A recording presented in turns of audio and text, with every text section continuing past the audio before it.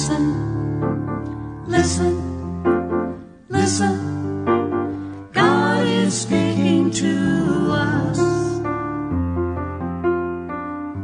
Kairos-Milwaukie United Church of Christ presents Grounded in Gratitude. The reflection by the Reverend Jeanne Randall-Bodman, presented on Sunday, November 26th, 2023. Well, happy Christ the King Sunday, or more gender inclusively, happy Reign of Christ Sunday.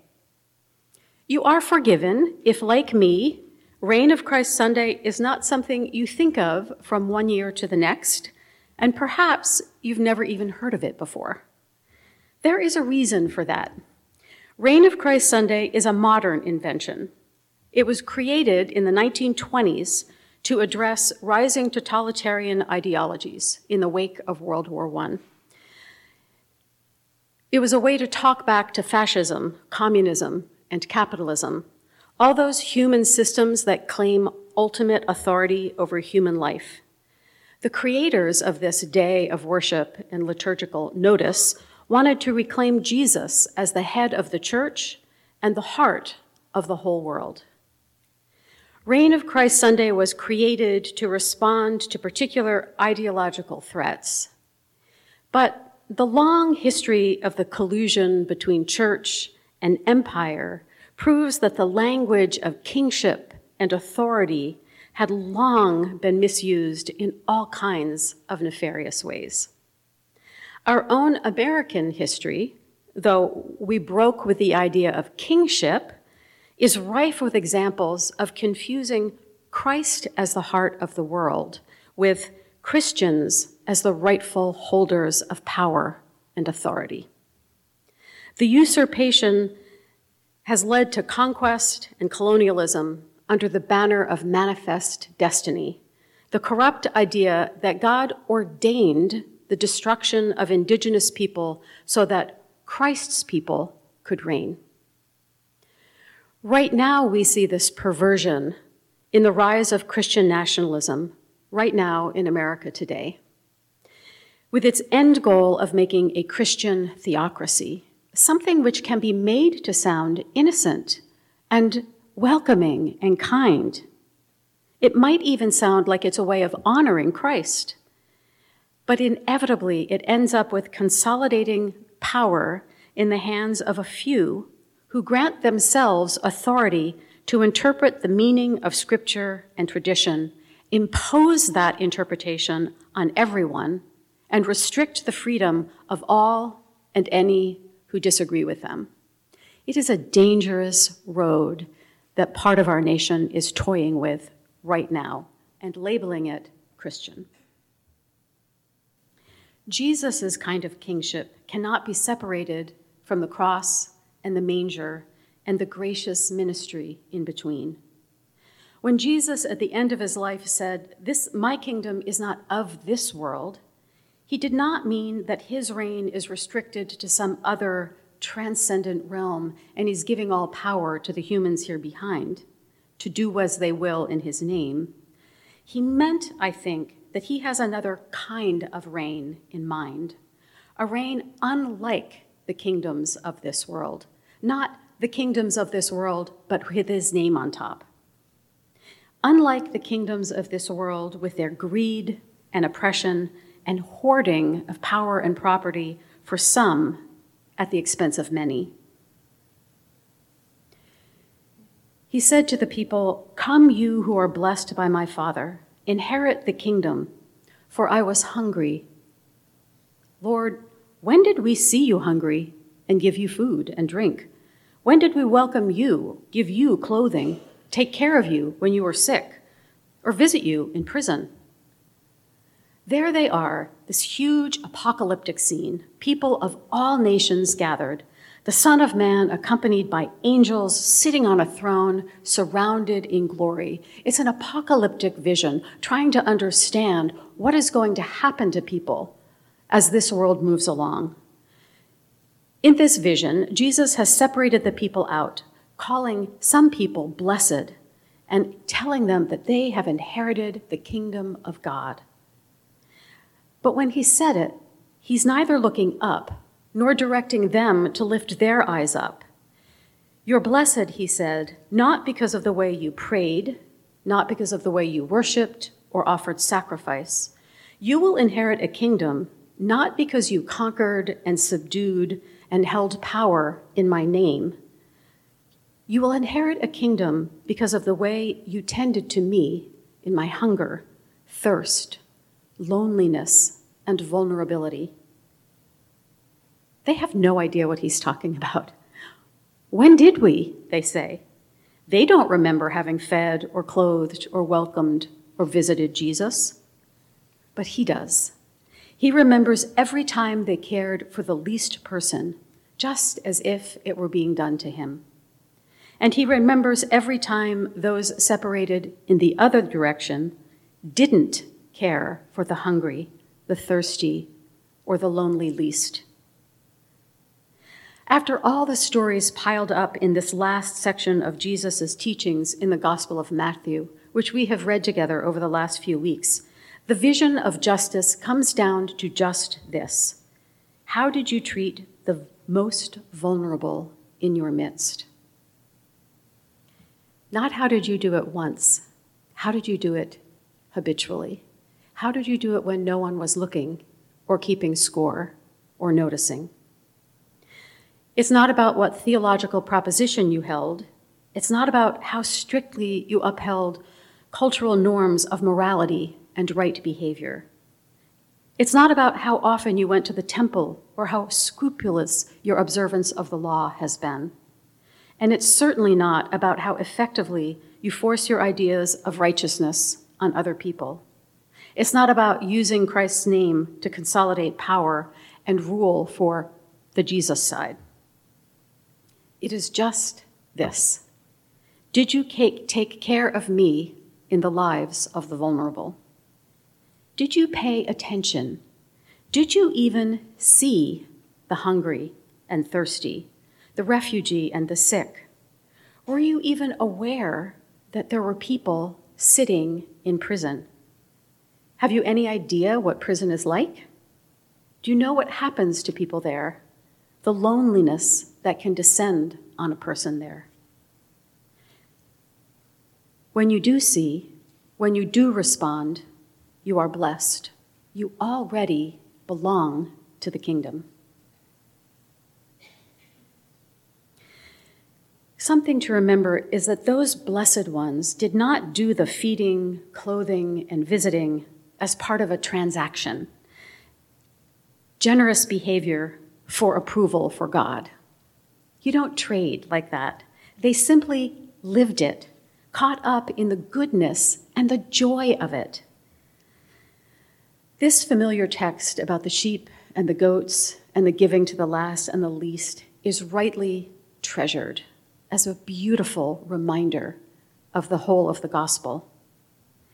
But if we are honest, if you are anything like me, it should also catch us up short. It isn't easy either to feed or clothe or visit even part of all of the people who are in need. It isn't easy to demand that our community and our government respond.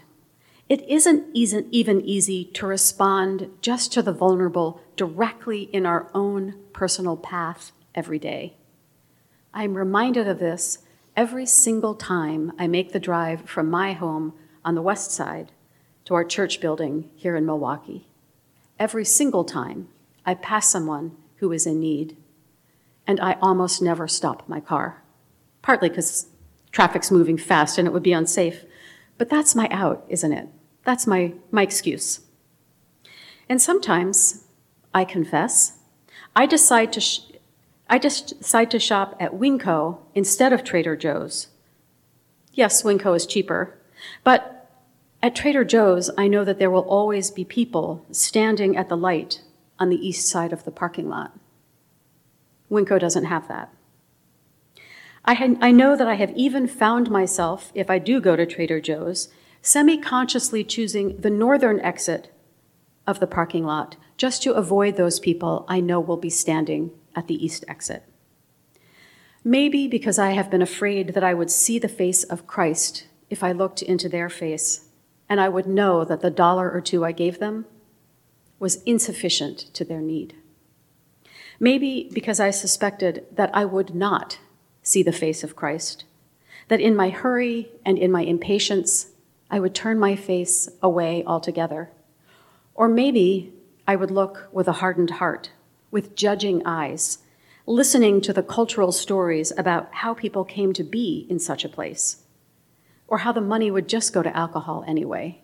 I shouldn't bother. Easy to just go the long way around to the northern exit and avoid the whole internal dialogue.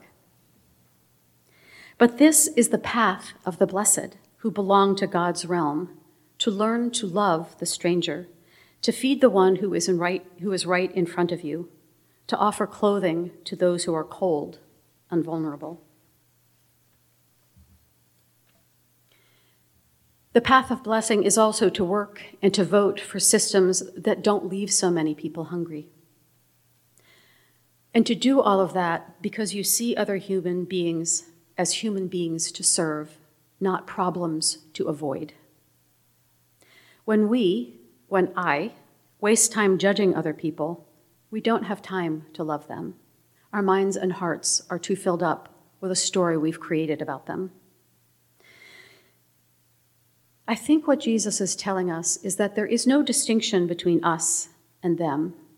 We are all giver and receiver at different times in our lives, at different stages, and in different locations. We are not ontologically different. Our being is not different from those who right now in this moment have need, even though we may want to protect ourselves from that idea, because it's frightening to think that we and the vulnerable are the same. Jesus calls us to see those who need and to respond with the acts that will make their continued living, their thriving, possible.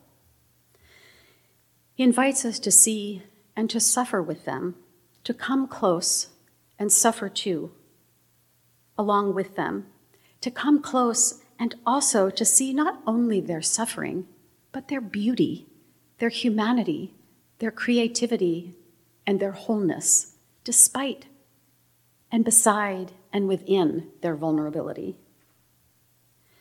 It is hard to hold on to this vision of belonging to each other, hard to respond to this call to compassion. It's easy to feel ourselves insufficient to the endless need, especially when the world feels fragile and violence is so close. It is easy in these days that feel apocalyptic to be tempted to despair and inaction. Stephen Charleston, an Episcopal bishop and Choctaw elder, has written a beautiful new book. It's titled, "We Survived the End of the World: Lessons from Native America on Apocalypse and Hope." He raises up for us the fact that we have models in our own American history, not our colonial history, our whole American history, of how to not only get through an apocalypse, but to thrive through it and to actively reshape its impact and trajectory. Because the indigenous people on this land have survived destruction. They have survived to thrive again. We can look to their experience with respect and humility, and we too can reshape and change the trajectory of our apocalyptic times. We can do this by thinking relationally, both in terms of other human beings and also the whole creation with which we are in relationship. We can move from our vaunted American individualism to community thinking, from me and mine and my thriving to us and our thriving. And we can keep pushing and expanding the limits of who counts as us. We can do this reshaping of the trajectory by standing on the principle, not on the principle of competition, but on the sacred ground of diversity and inclusion.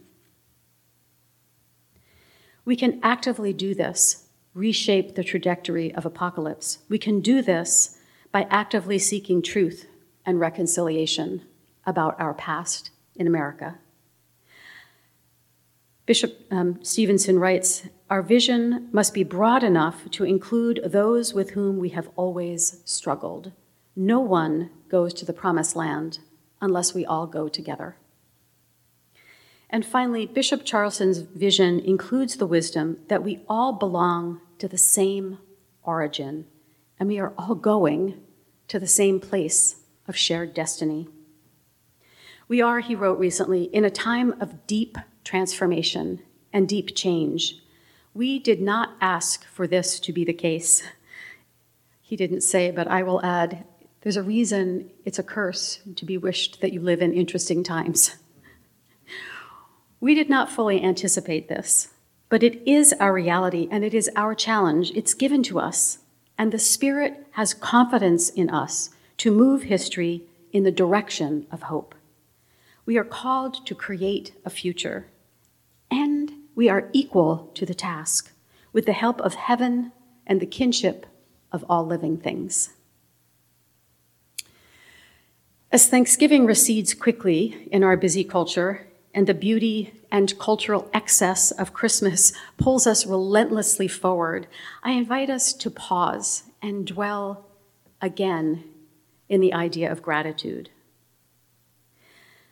The practice of gratitude can nourish us so that we can work on creating that hopeful future and thriving in Christ's realm here, now, and offering it outwardly.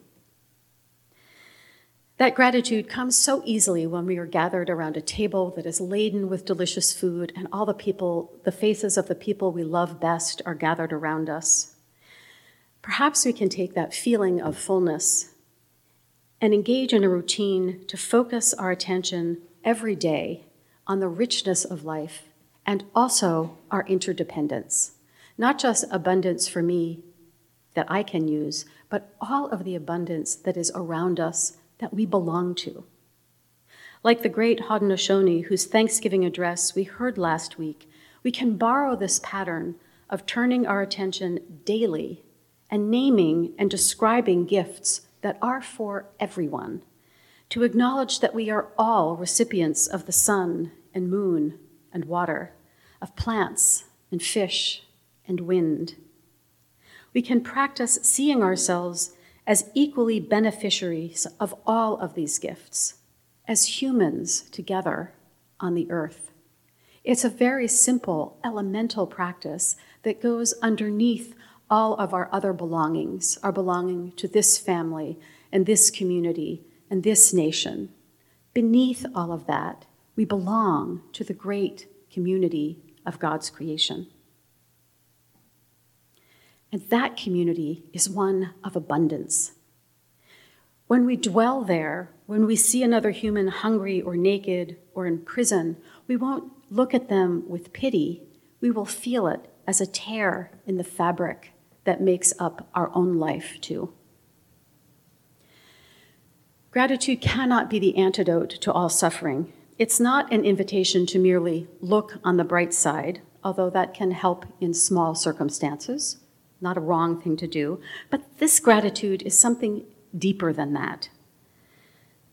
The gratitude that roots us in Christ's kingdom of abundance goes to the ground that is beneath us. Gratitude can remind us that we have ground to stand on to endure suffering and be resilient through suffering, ground to stand on when another is suffering and we would reach them with our common humanity. Gratitude can remind us of the web of relationship that we can call on to lighten human suffering. In our current capitalist culture, which will be clamoring at us for the next month, especially loudly, threatened as we are by would-be fascists, being grounded in gratitude, this kind of gratitude for the abundance beneath us, is a revolutionary act, reminding us that we do not live in scarcity, that scarcity is caused by some hoarding abundance. When some people hoard abundance, it creates the illusion of scarcity and drives us all into fear and greed and guarding our own. Going down beneath all of that to gratitude for the abundance beneath everything can help sustain us through those loud, clamoring voices of more, more, more.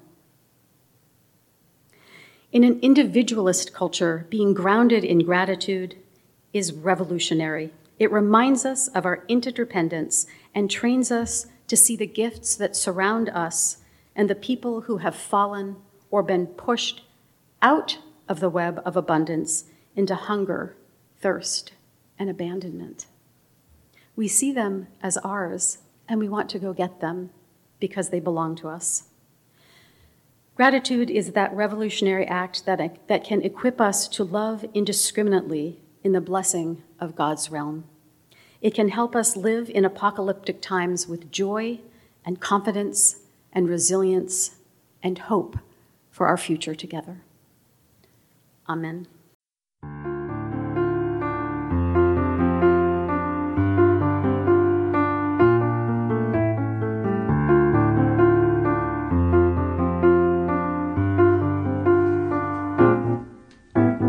Listen, listen, listen.